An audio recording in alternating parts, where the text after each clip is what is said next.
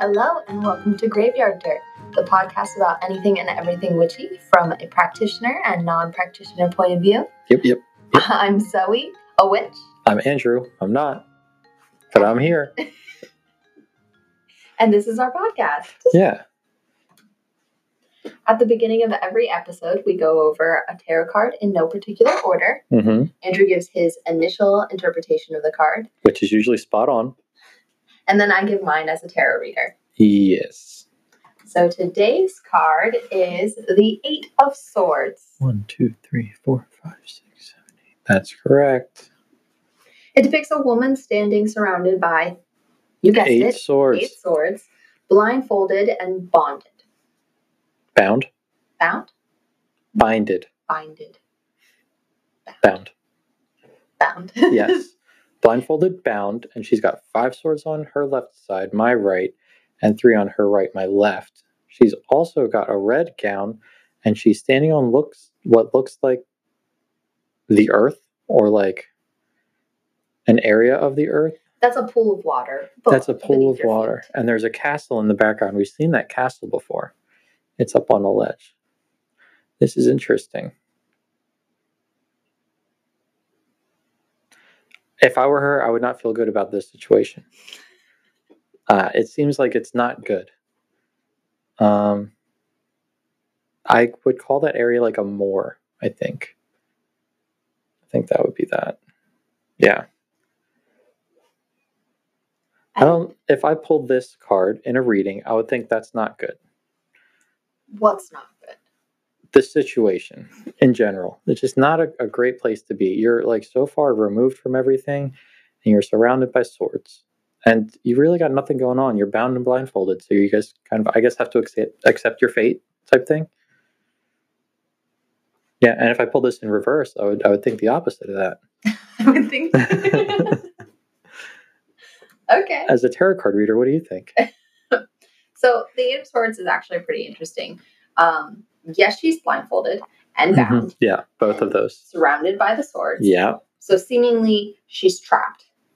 Seemingly, you say. Yes. But when you actually look at her, she could honestly probably just take the blindfold off, and she's not actually surrounded by them. They're like encompassing either side of her, but just go forward.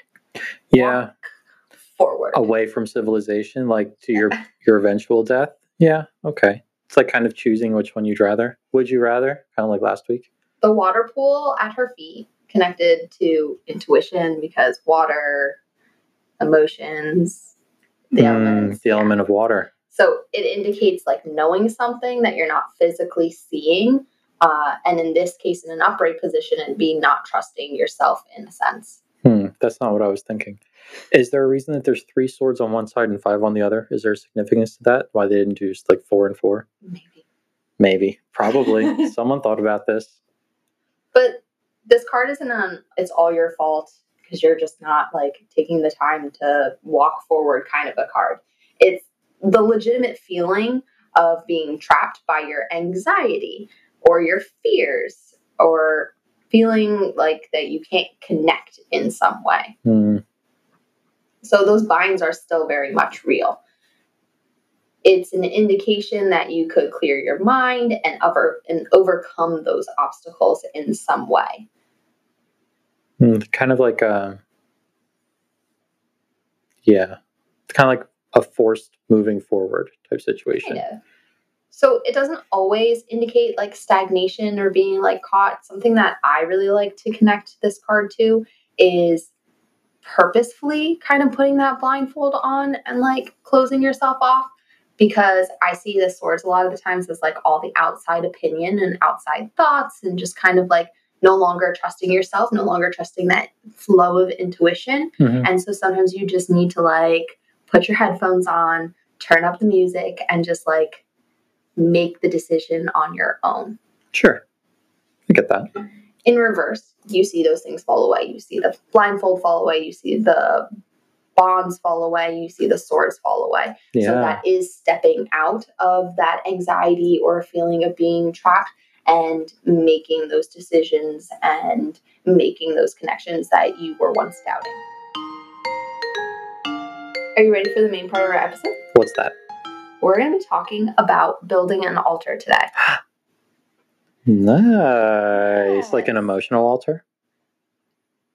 You mean like an alter ego? Is that what you're trying to make a funny about? No, I'm just asking. I mean Like physically building an altar or like doing up your altar? both. Okay, interesting. I think. I don't know if I'm understanding exactly what you're asking. I guess we'll figure it out together. Yes. So we've talked a lot about different aspects of a practice, and this is kind of like stepping back. This would probably be one of the first things that you do. Yeah. And an altar is like your home base. In witchcraft, it's a sacred space. Yes. And before we go any further, I would like to preface that we're only going to talk about one of the altars in our house. Yes. When you reference things. Right. Because I only publicly share one of the altars. Right. That is the one in the dining room. Yes. Okay. Yeah, that's the one I'm aware of. The other ones do exist, but we're not going to talk about them. I didn't know there were other ones. Okay. Sure. Exciting. Look at that. There's sneaky stealth altars just placed precariously around the house. So that when you're just really feeling that you need to get altered, then you just like stow away to them. You do your witchy thing, and then it's like, boom, done. Sure. So that's actually kind of brings us to the next good point. The different types of altars that there are. So you have something called a working altar. Yes. This is where you do your spell work. You might do studying, meditation. It is like an office desk in a sense, but it is your altar. So is our unsneaky altar the working altar? The one in the dining room is a working altar. Is a working altar? Yes. Not your working altar. It is my working altar. Interesting. Okay. I'm learning so much. And I think I'm gonna kind of skip ahead to ancestor altars just because my working altar doubles as an ancestor altar. Yes. So my next point being is that you don't have to have an individual altar for each little piece of your practice. They can be combined. Sure. And in this sense, it made sense to have my ancestors present for where I'm doing my work. Right. Because they're connected. Like in Mulan. Yes. Mm-hmm. Another type of altar is called a living altar, which is really cool. And those ones are usually made out in nature. It's typically like a garden in a sense because it is actually living. We have a garden. We do have a garden. You're making eyebrows. Is that one? What was our original conversation? We don't have more than one. Anyways, a living altar is usually purposely planted. It could be trees, it could be flowers, it could be herbs, but they are living things. And part of the practice is keeping those things alive and tending to them. And that is part of the magic. You should bonsai the rosemary into like an actual like living like stable altar where you could do stuff on top of it. I hacked the rosemary away. Did you? Recently yeah, that thing is all of those herbs. Gnarly. I'm sure it's still there and it looks untouched. You try to pull my rosemary all the time. Swat those hands away. It's huge. It's larger than our children. Leave it alone. It's an evergreen. Yeah. We should put Christmas decorations on it. Somebody could do that. Okay, moving forward. We have a deity altar. No, we don't. There is a thing called a deity altar. Yes. Right. You broke your own rule. No, I didn't. You broke it by correcting me. Okay. Anyways, there is such thing as a deity altar. Yes. I'm trying to make it more conversational. Okay. So a deity altar is going to be a space where you are laying offerings. You could also still be doing your spell work there, but it is your sacred space to connect to a deity or multiple deities, whoever you are incorporating in your practice. Like we mentioned, an ancestor altar, and then another really great one to mention is a mind altar. See, that's what I was talking about, like an emotional altar. So a mind altar, there is a book that I've heard great things about, but I have not personally read. And it's called Altar Within by Juliet Diaz. So put that on my TBR if you need to buy me a Samhain present, Andrew. There It's you go. Amazon Prime Day. Anyways, and a mind altar is a place, from what I understand, is a place where you can go internally and you can practice, and it's like that meditative state where if you don't have the ability or the time or even the preference to have a large altar, a physical altar, or this is your way to still make that connection. Nice. So in the books that I'm reading, the Drow books, The War of the Spider Queen, the Drow priestesses, they go into what's called reverie. I mean, all Drow do that, all elves do that, and it's like a meditative state. Instead of sleeping for 8 hours, they can go into reverie for 4 hours, and they get fulfilled, right? And they're unfatigued and stuff like that. But the Drow priestesses, specifically, they go into the reverie to speak to their goddess. So it's probably the same thing. They go into like this like mind temple of sorts where there's an altar there, and they talk to their goddess. But goddess isn't answering. That's what makes it difficult. Oh, in your book. Part of the book, yeah. Okay. The goddess refuses to answer and doesn't grant them spells. Yeah, that makes it tough for them. But c'est la vie.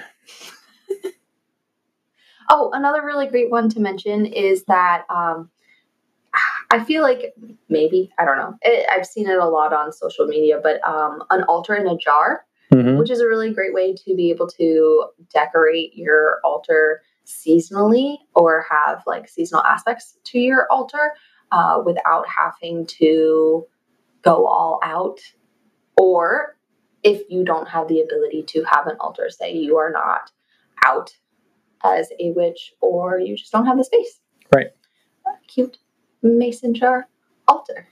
What if you took that to the next step and did a terrarium in a jar and then you had a living altar in your jar? There you go.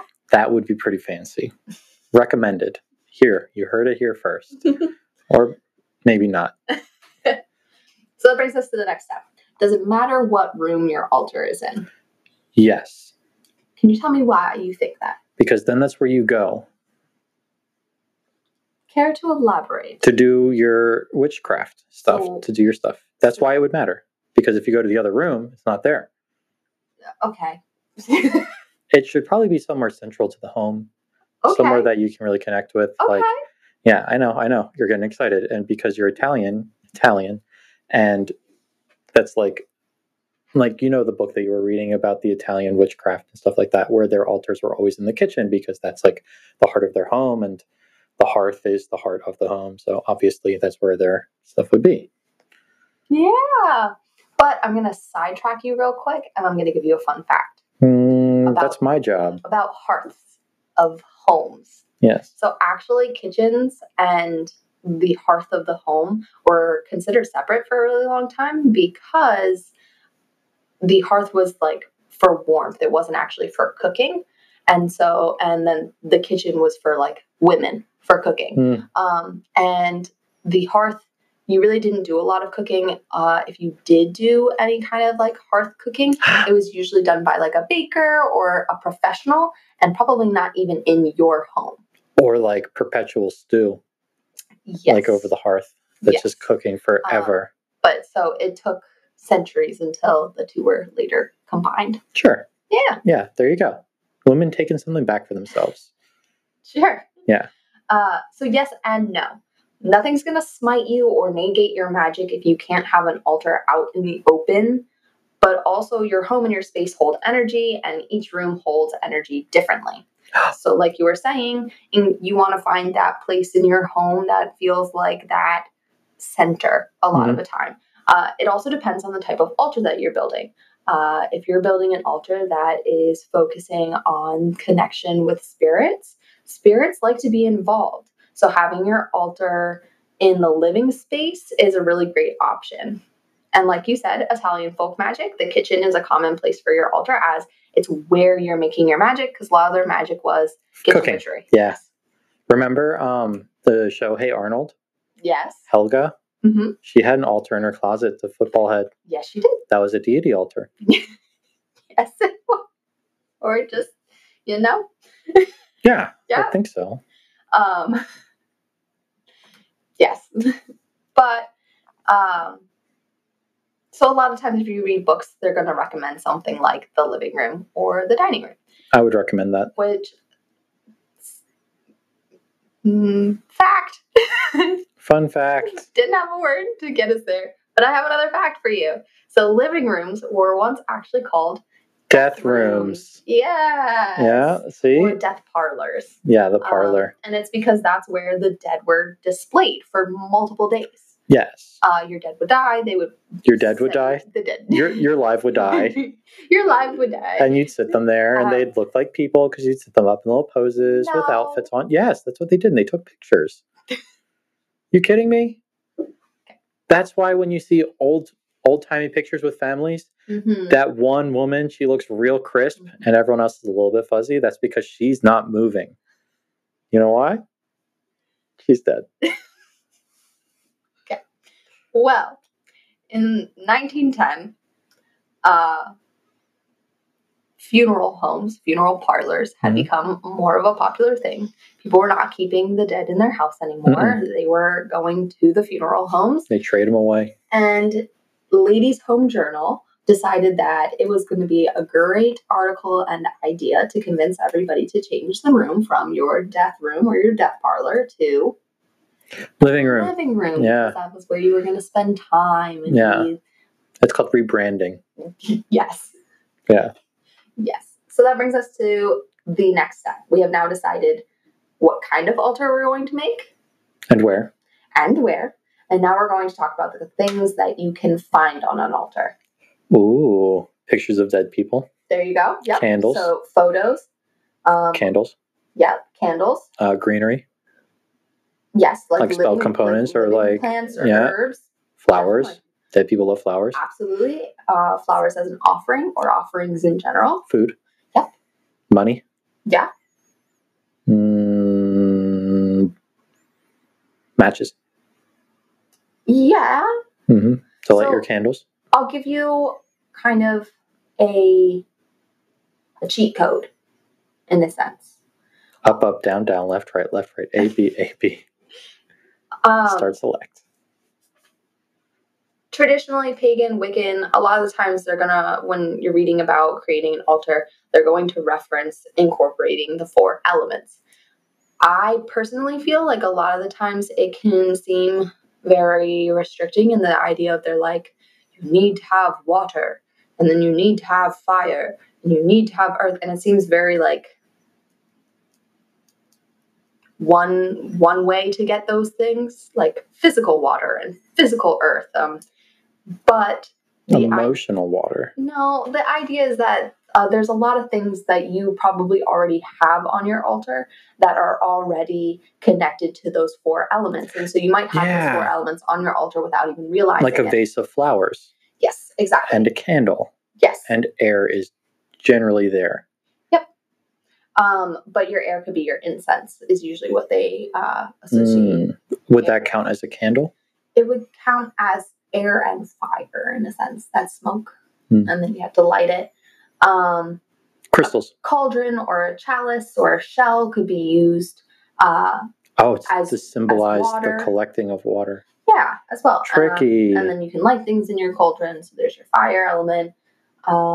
Energy cleansing tools. Like a taser. No. No? What would be an energy cleansing tool? Like a bell? Selenite, bells. Yeah, look at you go. I'm just saying things.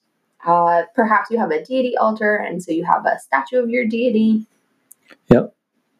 Or something to symbolize them. Yeah, exactly. Like if your deity is Icarus, maybe you have a glob of wax. There you go. And then you obviously have the option of, do you have a very full, I'm going to use the word cluttered, but that makes it sound negative. It's not. Just, do you have a full altar, or do you have a minimal, more bare altar? A bare altar. And then the other really, one big staple is an altar cloth. Yes.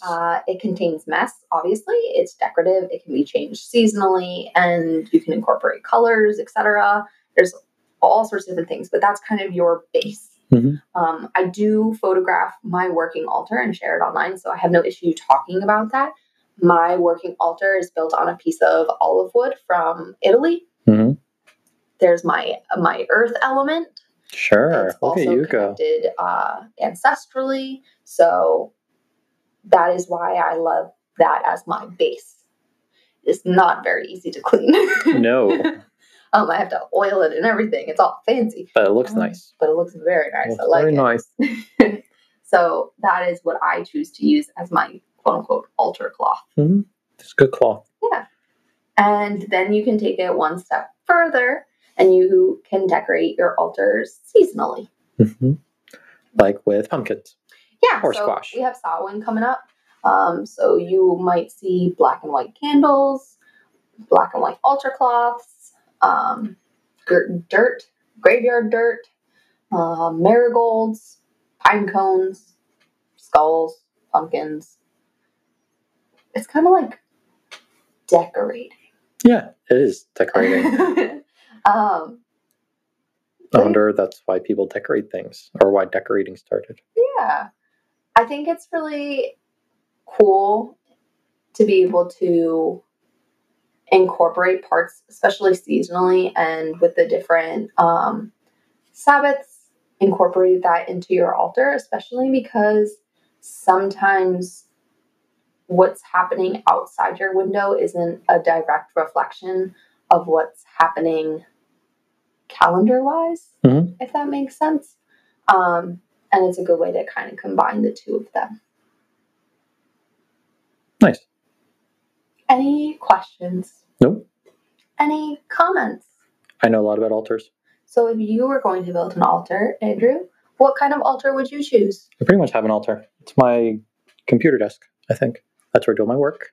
That's where I have my things. It's where I have my clicky-clacky dice that I use for D&D sometimes. Those are like my gems.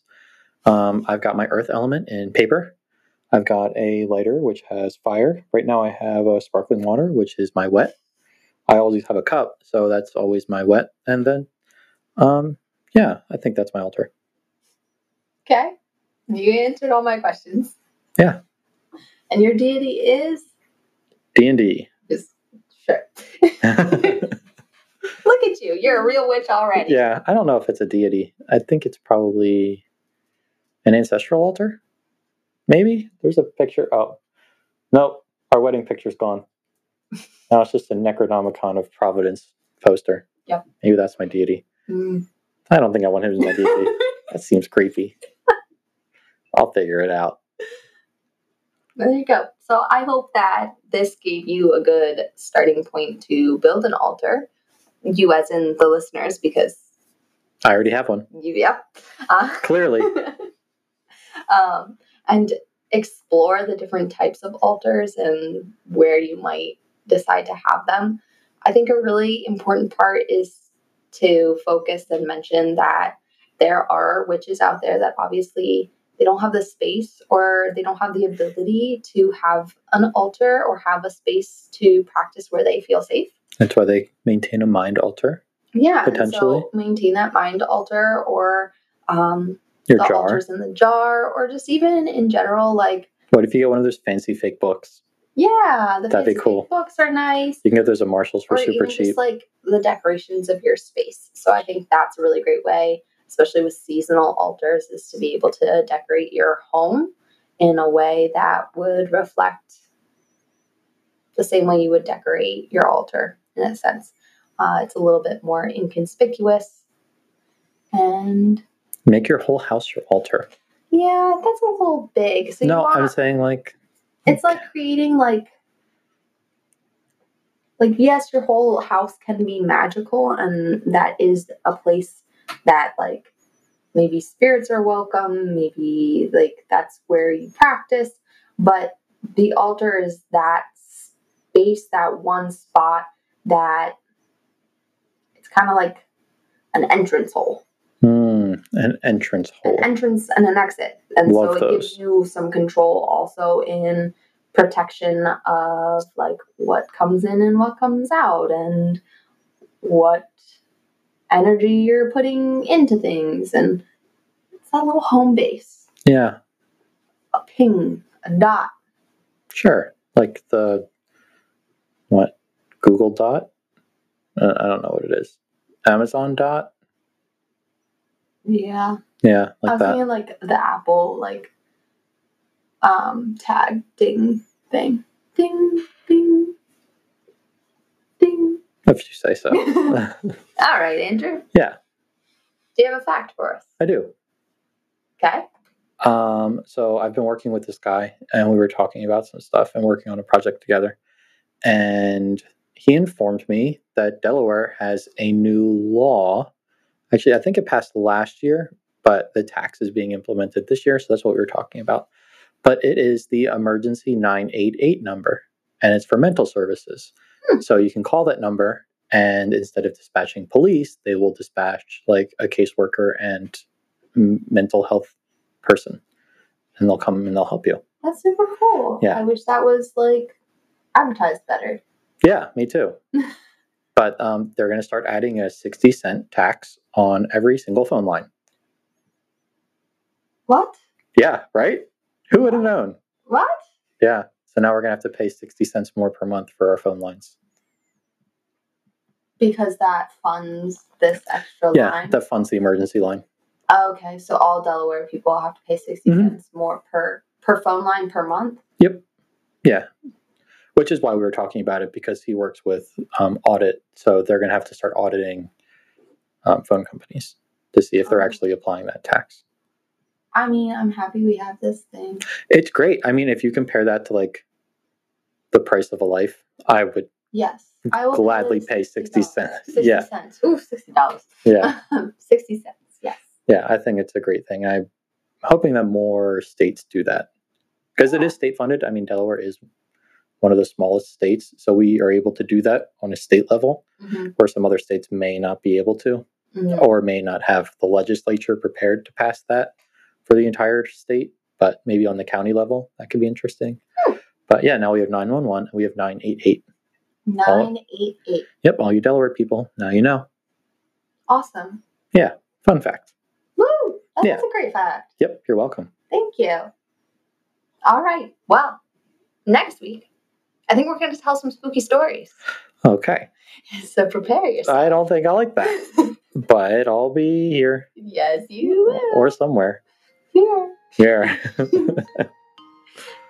Thank you guys for listening, and we will see you next week. Bye. Later, Gator.